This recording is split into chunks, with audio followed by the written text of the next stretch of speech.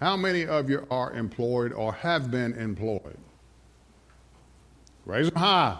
You love your job, don't you? All God's people said, boy, that's weak.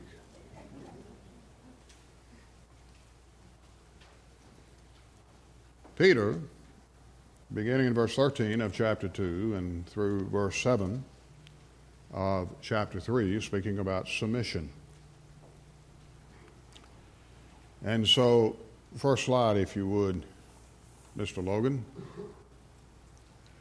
The last couple of Sundays we have looked at freedom in Christ. And the reason, of course, that we are called to be free is that the Lord Jesus does not expect any foolishness out of us. To claim we are believers and live like, as the old adage says, live like the devil. We're to live like Jesus Christ. So this morning, picking up with verse 18, I'm going to read through verse 25. On the passage of Scripture, submitting to suffering because Christ suffered for us. And so this specifically has to do with employment.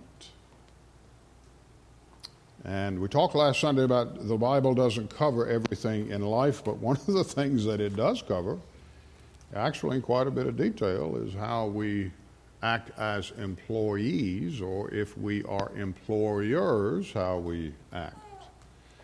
And so at the beginning this morning, we're going to talk about servanthood, we're going to talk about slavery, and the misconception that our culture has over slaves in the Bible. Okay? Beginning in verse 18. Servants, be submissive to your masters with all fear, not only to the good and gentle, but also to the harsh. For this is commendable, if because of conscience toward God one endures grief, suffering wrongfully. For what credit is it when you are beaten for your faults, if when you are beaten for your faults, you take it patiently? But when you do good and suffer, if you take it patiently, this is commendable before God. For to this you were called, because Christ also suffered for us, leaving us an example that you should follow his steps, who committed no sin, nor was deceit found in his mouth, who, when he was reviled, did not revile in return. When he suffered, he did not threaten, but committed himself to him who judges righteously, who himself bore our sins in his own body on the tree, that we being dead to sins, or we having died to sins rather, might live for righteousness, by whose stripes you were healed. For you were like sheep going astray, but now have returned to the shepherd and overseer of your soul. So may God bless the reading of his holy word in our hearing. Let's go to the Lord Jesus in prayer. Father, we thank you this morning for your word. Teach us where we are ignorant. We pray, Father, that you would forgive us where we are negligent, and that you would make us like Christ. In Jesus' name we pray. Amen. So we talked about freedom. In verse 16, one of the wills of God is that we're free, yet not using liberty as a cloak for vice, but as bondservants of God. And then he lists four basically general categories of individuals. Honor, he says, all people. And that's because we're made all people, all 8 billion people on the earth are made in the Imago Dei, the image of God. All people. And then he says, love the brotherhood because we're very lovable. And we talked about that last Sunday morning, didn't we? The brotherhood, the church of the living God. And he's going to speak about that in this particular passage here. Love the brethren. And then he says, fear God. So what drives submission is the reverential fear of God. What drives honoring people is the reverential fear of God. What drives loving the brotherhood or honoring the king is the reverential fear of God. Yesterday, King Charles, was anointed and crowned King Charles III of the United Kingdom. And at the close of the message, I'll speak more about that. Perhaps you saw some of it. Perhaps some of you were up early enough to watch it. I taped it and watched a good bit of it. Robbie and I watched a good bit of it last evening after the wedding. It's amazing how biblical that coronation was. Interesting. So Peter here says that we're to submit in verse 18, submitting to those that employ us. In ancient times, the word was often used, slaves, submit to your masters. In fact, we're going to look at 3 passages this morning that address that. And that said, when we stop and think about how we as employers may treat our employees, or how as employees we treat our employers, I would dare say that not many of us are very submissive. I would dare say we may be submissive to their faces, but we may also be hypocritical when we can't see their faces. I was employed for 40, other than the church here, 40, how long? 37 and 9, 40, was that 46 years?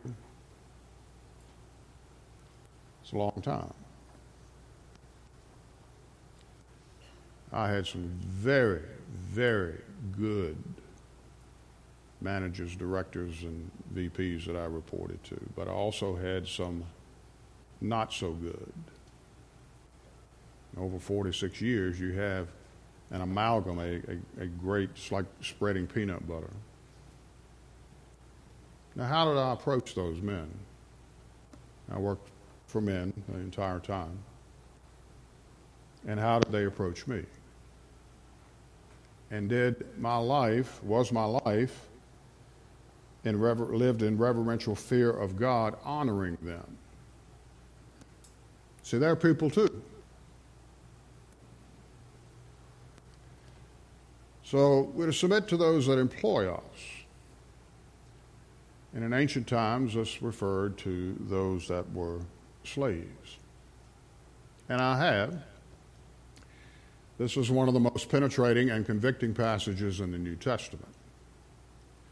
You may be here this morning and be a model employee. Sometimes you go into businesses and you see little plaques. This so-and-so was the employee of the month or employee of the year.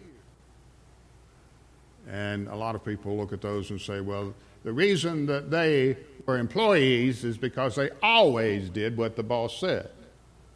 Submit to those that employ us. Now, submission is a biblical principle. Peter's not the only one that speaks about it. He applies it here to specific life situations. He talks about the government. And it's hard sometimes to submit to our governments, regardless of whether we lean to the left, the right, or we're in the center. It's just difficult because we have our own mindset as to how things should be. We bring our own prejudices, our own biases to almost everything, and that includes the Bible.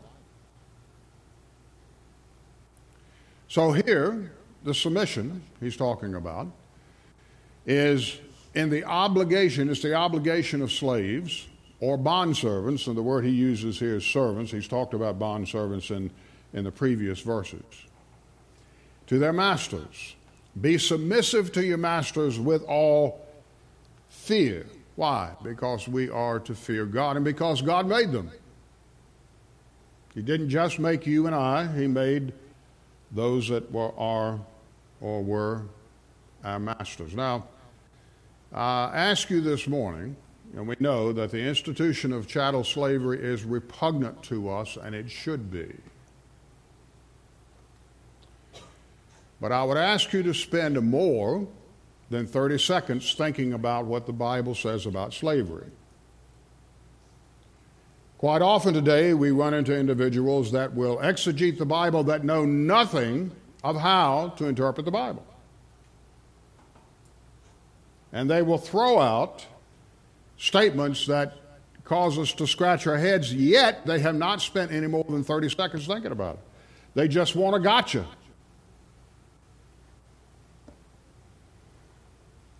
So as believers, we need to spend more than 30 seconds thinking about when we come across a difficult passage. More than 30 seconds thinking about it.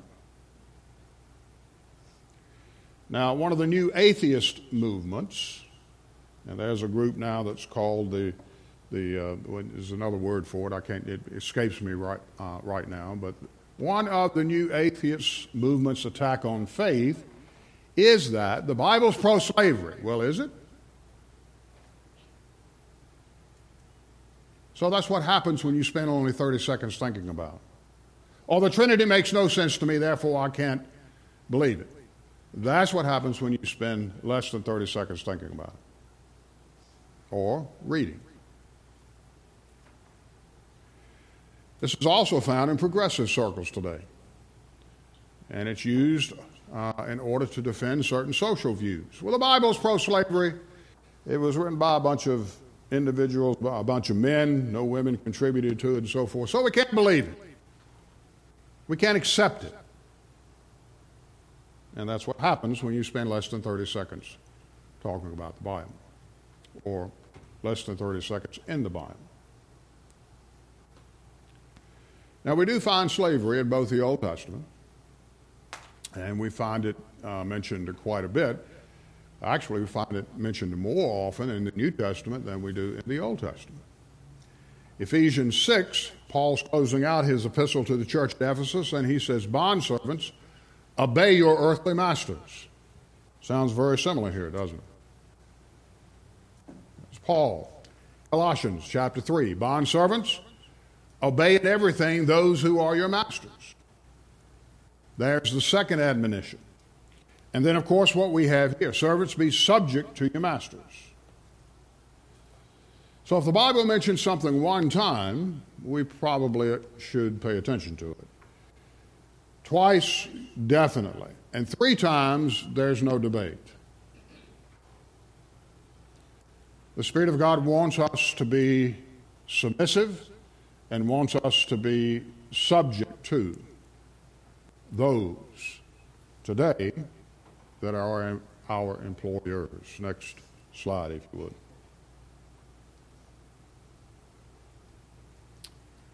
Now, we'll go through a little bit of history here because I want to spend some time on this so you understand the Bible's position.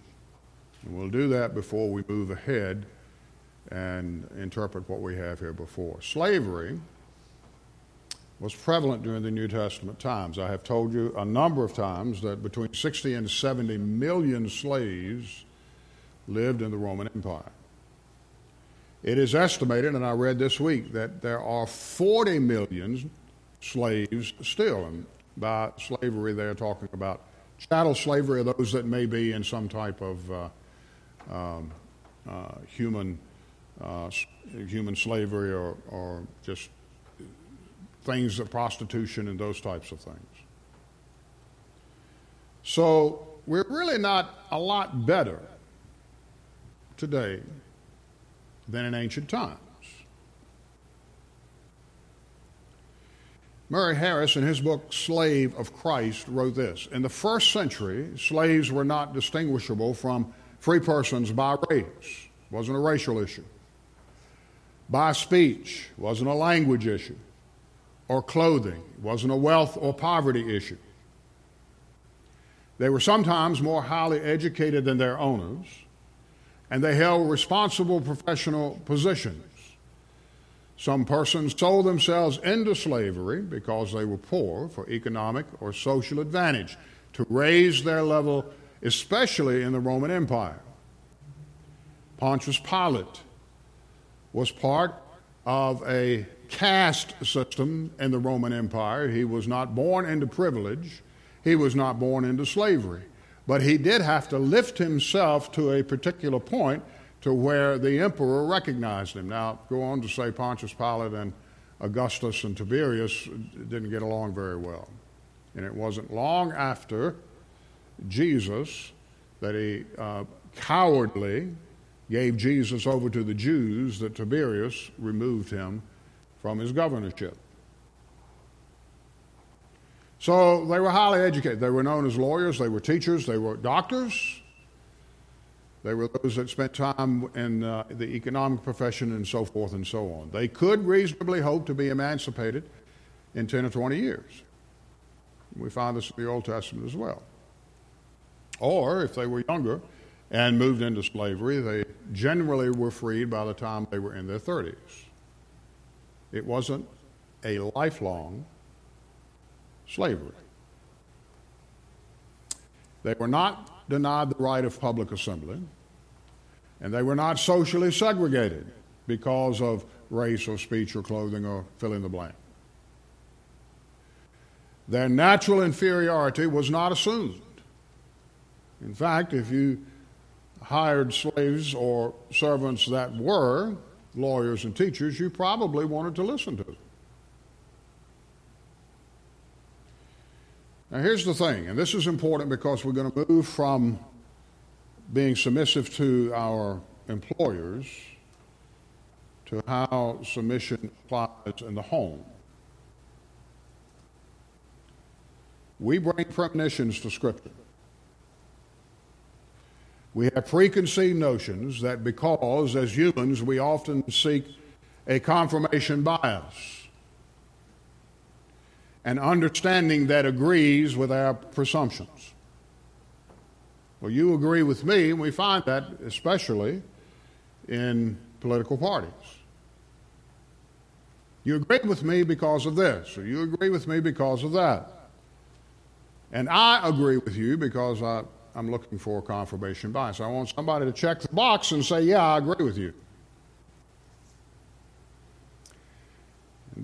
We're looking for an understanding that agrees with our presumptions. But what happens is this distorts the cultural differences found in the Bible, because the Bible is not assembled based on confirmation bias. And one of the ways we know that is because when we read the Scripture, we preach the Scripture, we teach the Scripture, it convicts. So if it convicts us, that's not confirmation bias. That's the work of the Spirit of God. So when we hear slave, or the word slave, and we, in our own historical context of race-based chattel slavery in our country, in which the slave is or was the master's property and lacked any legal rights, that's immediately when we read that word, that's what the Bible's talking about. Therefore, the Bible supports slavery. But that's not what the Bible talks about. You find it in the Bible, and you find it in the book of Exodus, when the Hebrews were chattel slaves.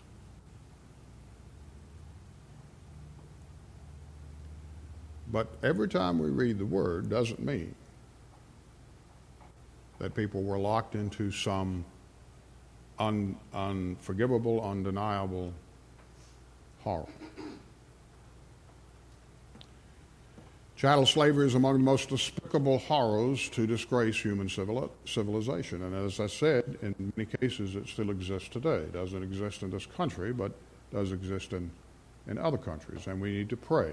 Many Christians in other countries, unfortunately, are under this type of slavery. Think of North Korea. Think of portions of China. Think of the Middle East. We're privileged to be Americans, to be born where we are, and have the opportunity to understand that people are made in the image of God. Next slide, if you would. It's not, however, we just read three texts, Ephesians, Colossians, 1 Peter here. It's not, however, what is in view in this text. Now, the common word for slavery in the New Testament is the word doulos, but it's not the word found here. Again, more than 30 seconds thinking about the word. Doulos means slave. It could also be translated servant. It can also be translated bondservant. And in some cases it is, and Peter does use it, but in this particular case he doesn't. We've already talked about the social status of slaves in first century, the Greco-Roman world. Most were not slaves from birth because of their race.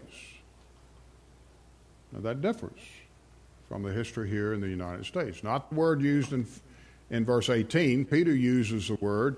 Actually, it's two words. It's a twin word, domesticus or orkateai, and it means household servant, like butlers, like maids, like those that are day laborers that worked for wages. Chattel slaves did not work for wages.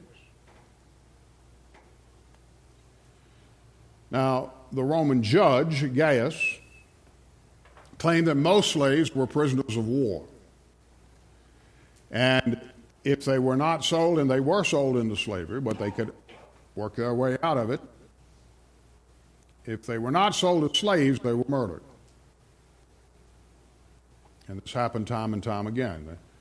The gladiators, the Colosseum and so forth, this took place not only in Rome, took place in Corinth, took place in Athens, took place in Antioch, took place in Tarsus, where Saul is from, Paul. So it permeated the Greco-Roman world. Now, in the Old Testament,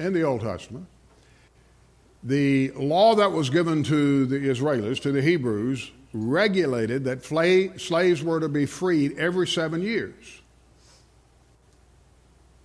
If they were indentured, if they were household servants and so forth, they would work off what they owed in 7 years. Sometimes they borrowed money in order to make a purchase.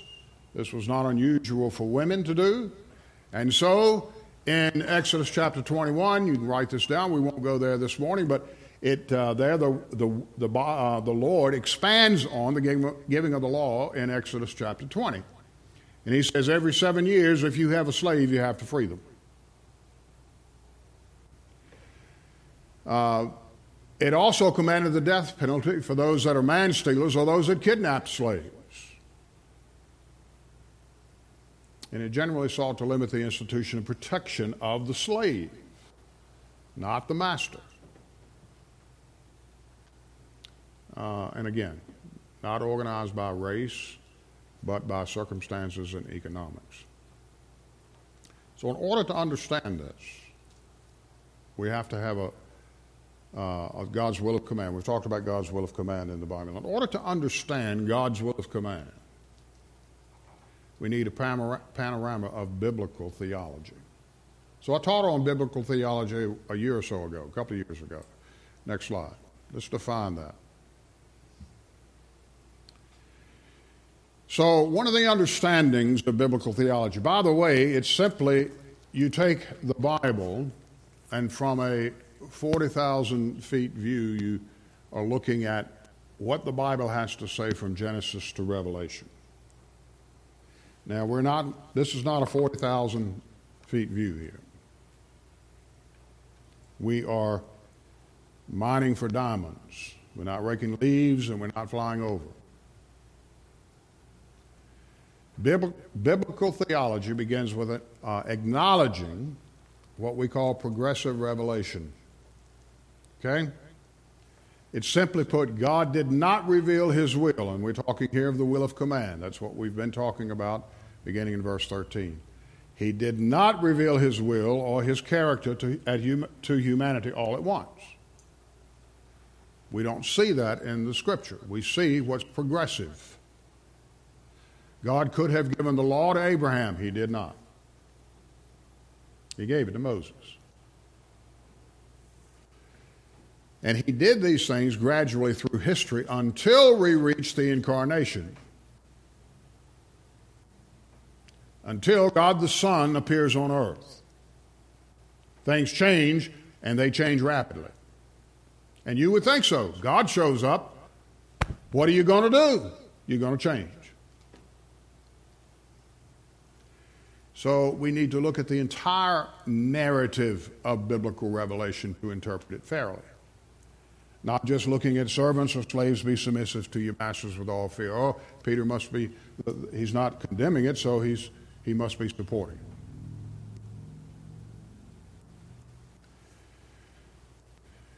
those of us that are believers, those of us that are Christians, believe that God accommodates His revelation in historical contexts that are all fallen social structures. There's never been a time in history that was perfect. Adam and Eve for just a short period of time in the Garden of Eden, and then all hell breaks loose, chapter 3. All the way through chapter 19 of the book of Revelation. All hell is breaking loose until Jesus returns. And then we're not told anymore about hell breaking loose. We're told about heaven coming down. That's part of biblical theology. To understand that after the second chapter of Genesis through to the 20th chapter of Revelation, all hell's breaking loose. And it's no different today than it was with Cain and Abel. Mike reminded us, you may have heard this morning, there were 9 people that were murdered in Texas yesterday. All hell's breaking loose. In fact, all hell's been here. It's been breaking loose for millennia. So here's one of the things that we need to remember. See the underlined part? From our own sinful nature, we should know that God permits actions that are not in accord with His will of command. You should know and understand this morning how desperately we need a Savior. And we need a Savior desperately because we are despicably mired in our sin without Him. And again, all we need to do is look at the world. But we must begin with ourselves. So God does permit actions that are not in accord with His will of command. We talked about this over the past 2 weeks. He allows them, doesn't agree with them. He allows them because He is merciful and desires that all men come to the knowledge of the truth in Christ Jesus. That's why they're allowed. God is patient, and He's patient with me, and He's patient with you. So when you're dealing with your employer, your employee, remember that. God is patient with them and with me. In the Bible, slavery, polygamy, sometimes divorce were common in antiquity.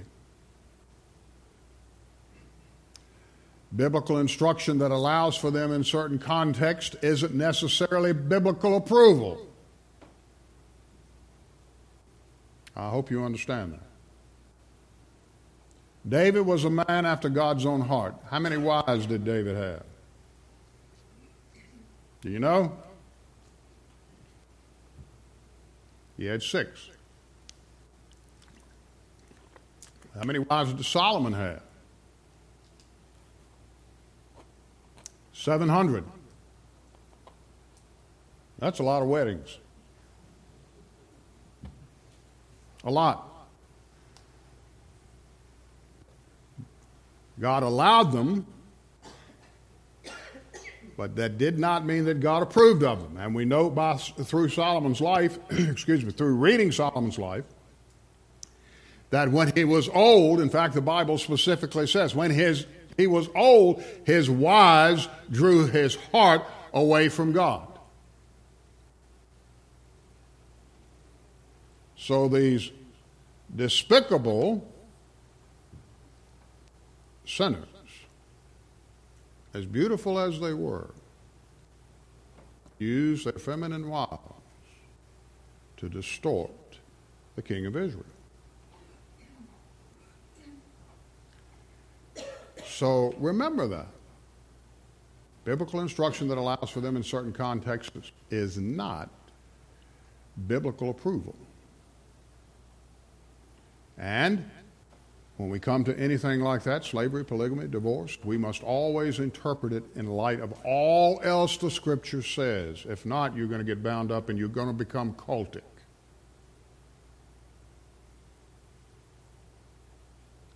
Now, we're going to spend the rest of the time this morning, not very long, but turn with me to the little epistle of Philemon.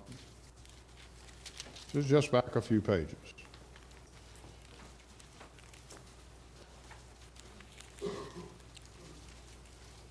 Comes after the book of Titus. I intended to cover Philemon. Some people call it Philemon, but I call it Philemon. I intended to cover Philemon when we were looking at the epistles of John and Jude, but we moved back to Peter during that time. I'm not going to read the entire passage here, but from the book of Philemon, we learn something about slavery. It is in the New Testament, and the New Testament voices the Bible's utter opposition to any form of chattel slavery in this book. Next slide.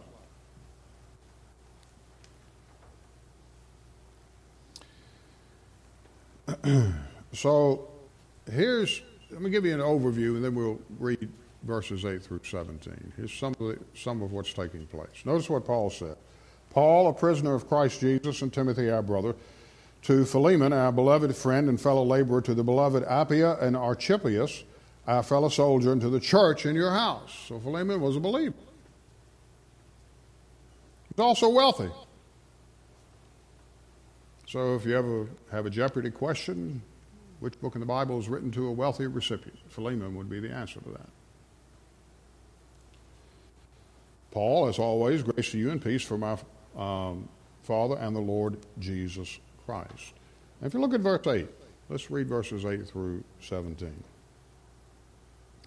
Therefore, though I might be very bold in Christ to command you what is fitting, yet for love's sake I rather appeal to you, being such as one as Paul the aged, and now also a prisoner of Christ, of Jesus Christ.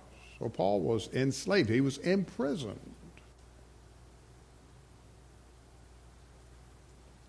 I appeal to you for my son Onesimus, whom I have begotten while in my chains, who once was unprofitable to you, but now is profitable to you and me. I am sending him back. Onesimus was a slave of Philemon, and he ran away. He encountered Paul. You believe in the providence of God? There it is right there.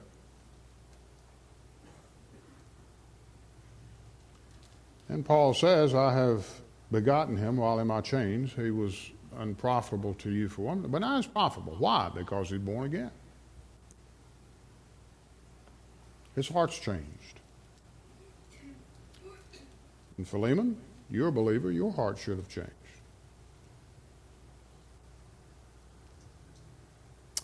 Verse 13, he says, whom I wish to keep with me, that on your behalf he might minister to me in my chains for the gospel. Chains for the gospel. Circle that. Paul was enslaved. In chains. But without your consent I wanted to do nothing, that your good deed might not be by compulsion, as it were, but voluntary. I don't want you to do it because you think you have to do it. I want you to do it because you love Onesimus. For perhaps he departed for a while for this purpose, that you might receive him forever, no longer as a what? Slave. I don't want you to take him back as a slave. Now, if the Bible was supportive of chattel slavery, why did Paul say that?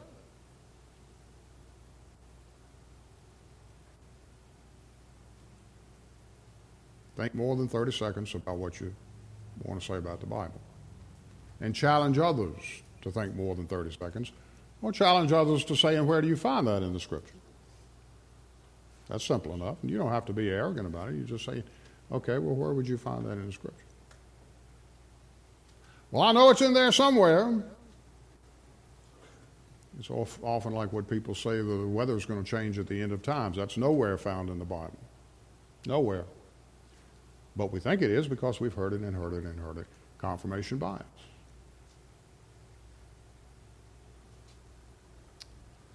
He says, verse 15, for perhaps he departed for a while for this purpose, that you might receive him forever. No longer a slave, but more than a slave, a beloved brother. You need to take him back as a brother in Christ. Especially to me, but how much more to you, both in the flesh and in the Lord. If then you count me as a partner, receive him as you would me. And here's one of the great things about Paul. But if he has wronged you, and indeed he wronged you, he ran away, or owes you anything, cost Philemon something, then put that on my account.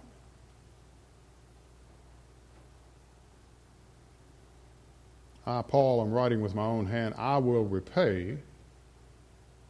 But here's the thing, Philemon, not to mention to you that you owe me even your own self besides.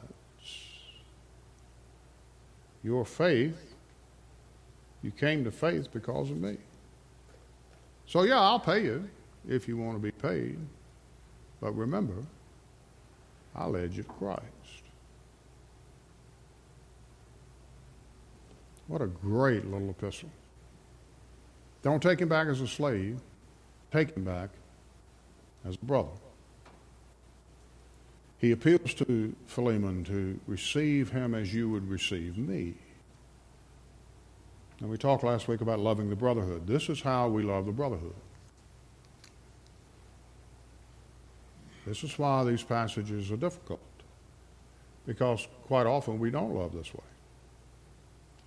Paul dissolves the slave-master relationship for a brother-to-brother relationship in which the former slave is treated with all the dignity by which the apostle himself would be treated. We all want to be treated with dignity. Yeah, we do. And we should be treated with dignity. And we should treat others with dignity. Sometimes we become indignant. We talked about this last Sunday morning, did we not? We get angry because that's from the heart. It's not premeditated. Someone says something and then off the handle we go. And then later on we'll say, well, that was my right. No. No, that's not our right. We'll talk about rights as we won't do it this Sunday morning, but in the next couple of Sundays we'll cover that. It's my right to do that. No, it's not. We are Christ's slaves. His bondservants. It's not right to do that. We're to be like Christ, who, Peter said, did not open his mouth. So we know right off that Christ was not an American. Because I like to open my mouth and defend myself. I, Paul, am writing with my own hand. I will repay. But I remind you, Philemon, you would not know the Lord Jesus if it had not been for me. Now, the key teaching in this book and throughout the New Testament is that before the institution of slavery is abolished, and it was abolished, the gospel abolishes assumptions and prejudices that make slavery possible. The gospel changed Philemon's life. The gospel changed Onesimus' life. Onesimus didn't cry for his rights as a slave, and Philemon didn't cry for his rights as a master. The gospel changed their hearts. And for hearts to be changed, you want to change the world? Hearts must change. Governments cannot give us any more rights than we already have in Christ.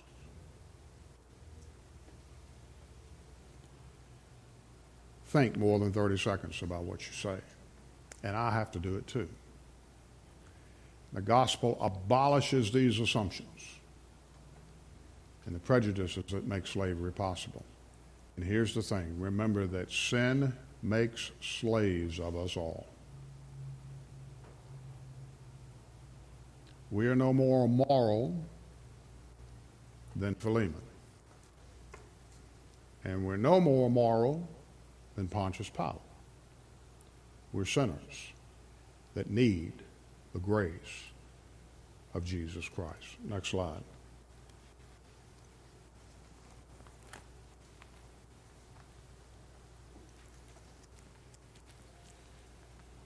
We'll close with this morning. Here's the thing. This is the way we look at history. And this is not a good way to look at it, especially when it comes to the Bible. We tend to judge the past, history. And we tend to judge the Bible, history, with an egregious lack of humility and an ignorance of history by judging all of history by what we know now.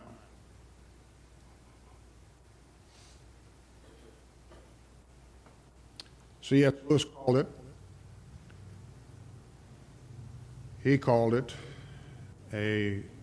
words have escaped me now, but he said we're suffering from chronological snobbery. Those are the words that he used.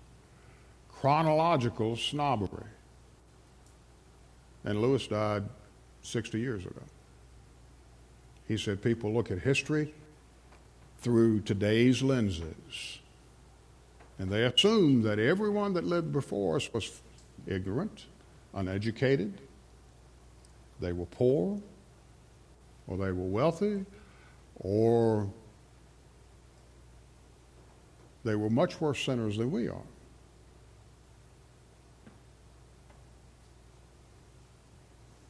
Chronological snobbery. And yes, some elements of the Christian faith did support slavery, chattel slavery over the years.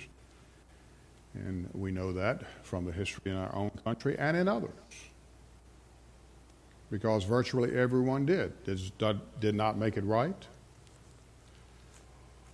but they did. And we forget that our churches are made up of sinners, born-again sinners. So, let's talk a little bit about this and I'll close. Like Philemon, the more interesting question is this.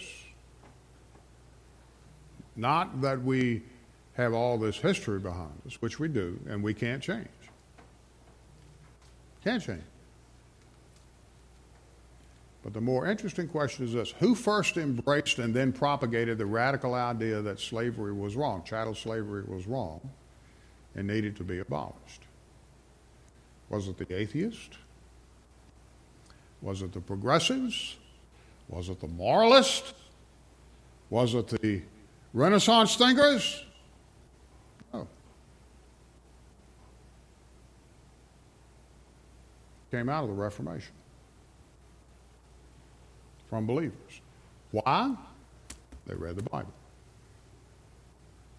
That's why. Again, you see, it took years. Well, why didn't they think of that before? Some of them probably did.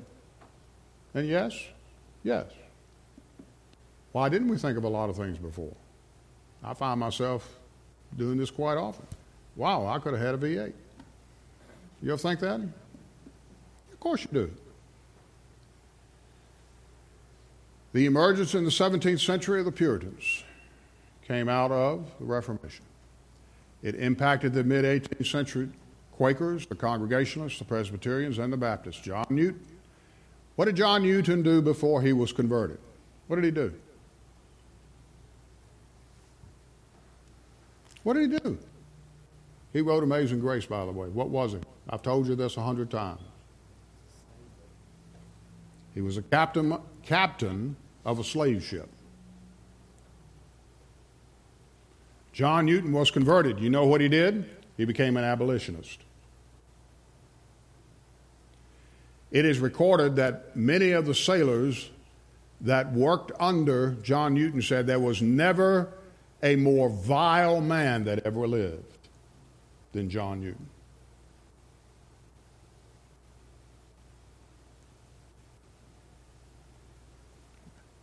Yet God gloriously saved him, and he became an abolitionist. They took their marching orders from the New Testament.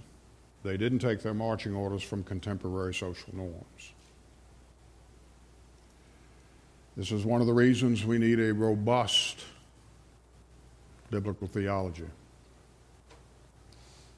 and an exposure to expositional preaching and teaching, so that we know these things, so that we can apply these things, so we don't forget these things.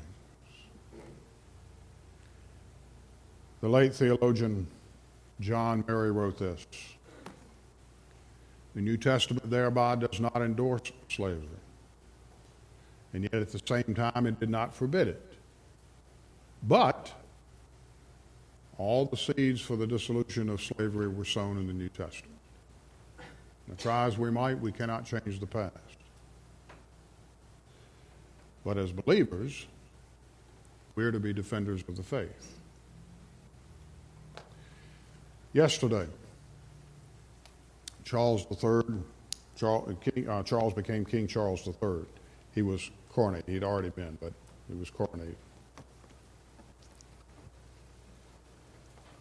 And one of his titles, I don't know if you watched it or not, but one of his titles, he was called the Defender of Faith. The title goes back about 500 years to the Reformation. Pope Clement VII gave the title to Henry VIII, and Henry VIII didn't like his first wife, Catherine of Aragon, and wanted Jane Seymour, or Jane, among others, to be his wife. And so he broke with the Catholic Church. The English Reformation followed. I don't think Henry VIII knew what was going on, but when England broke with papal authority because of the Reformation, then the Pope tried to get the title back, the Defender of Faith. But Henry said, nope, what's written is written. But if you watched yesterday how inherently biblical and deeply Christian the ceremony was, because it was deeply grounded in Scripture.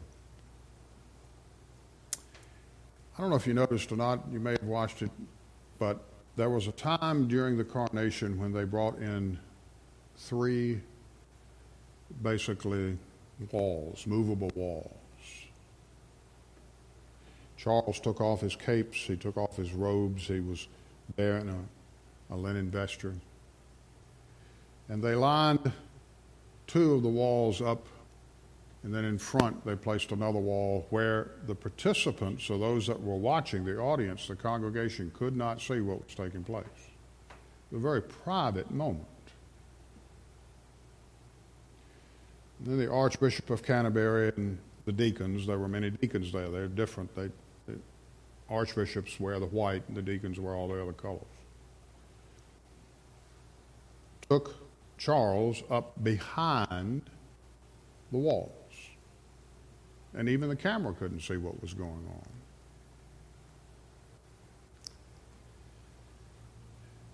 Solomon in 1 Kings 1 was anointed by Zadok the priest.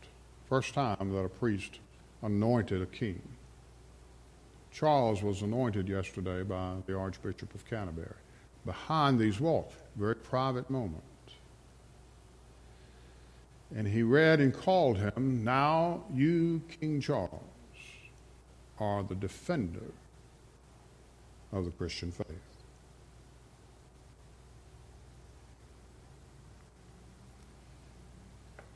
When this took place in Westminster Abbey,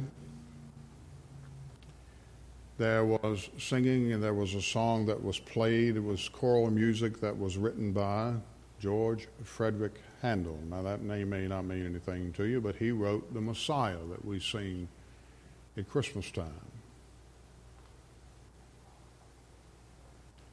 Well, Handel wrote another piece entitled Zadok the Priest. That's what was sung. That's what was played while this was taking place. Handel wrote it for the coronation of King George II back in the early 1700s. So in a 1,000-year-old ceremony, a 500-year-old title, and a 300-year-old musical celebration praised King Charles III as the defender of the faith. History.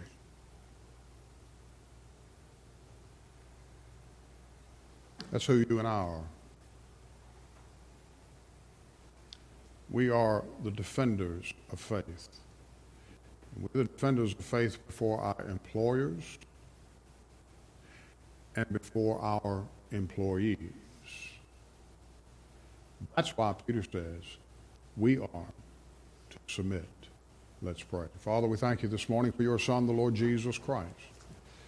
We thank you for this passage of Scripture. We thank you for the epistle of Paul to his friend in the faith, Philemon and Onesimus.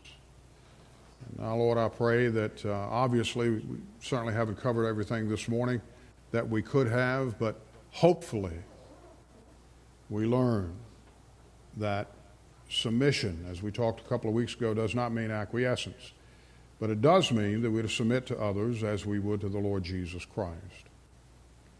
And so our prayer this morning is if there are any today that do not know you as Savior, we pray that you'd move in their hearts, that they would submit to the convicting power of the Spirit of God, call out to Jesus and forgiveness of sin, and in faith receive him as their Savior. As believers, as we go through this passage, teach us, Lord, our responsibility to you and to others, that we honor all people, love the brotherhood, fear God, and honor the King. In Jesus' name we pray. Amen.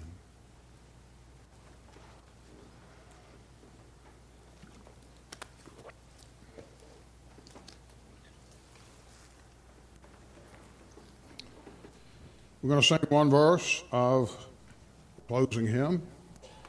And if the Lord's spoken to you this morning, you do not know the Lord as your Savior, or you're unsure, then we encourage you and we invite you this morning, as we're singing, to make your way out of the pew. We can take you to a private prayer room with a counselor that has a Bible. They can lead you to a saving knowledge of the Lord Jesus Christ. You can leave here with that assurance of faith and an understanding of submission to the Lord Jesus Christ.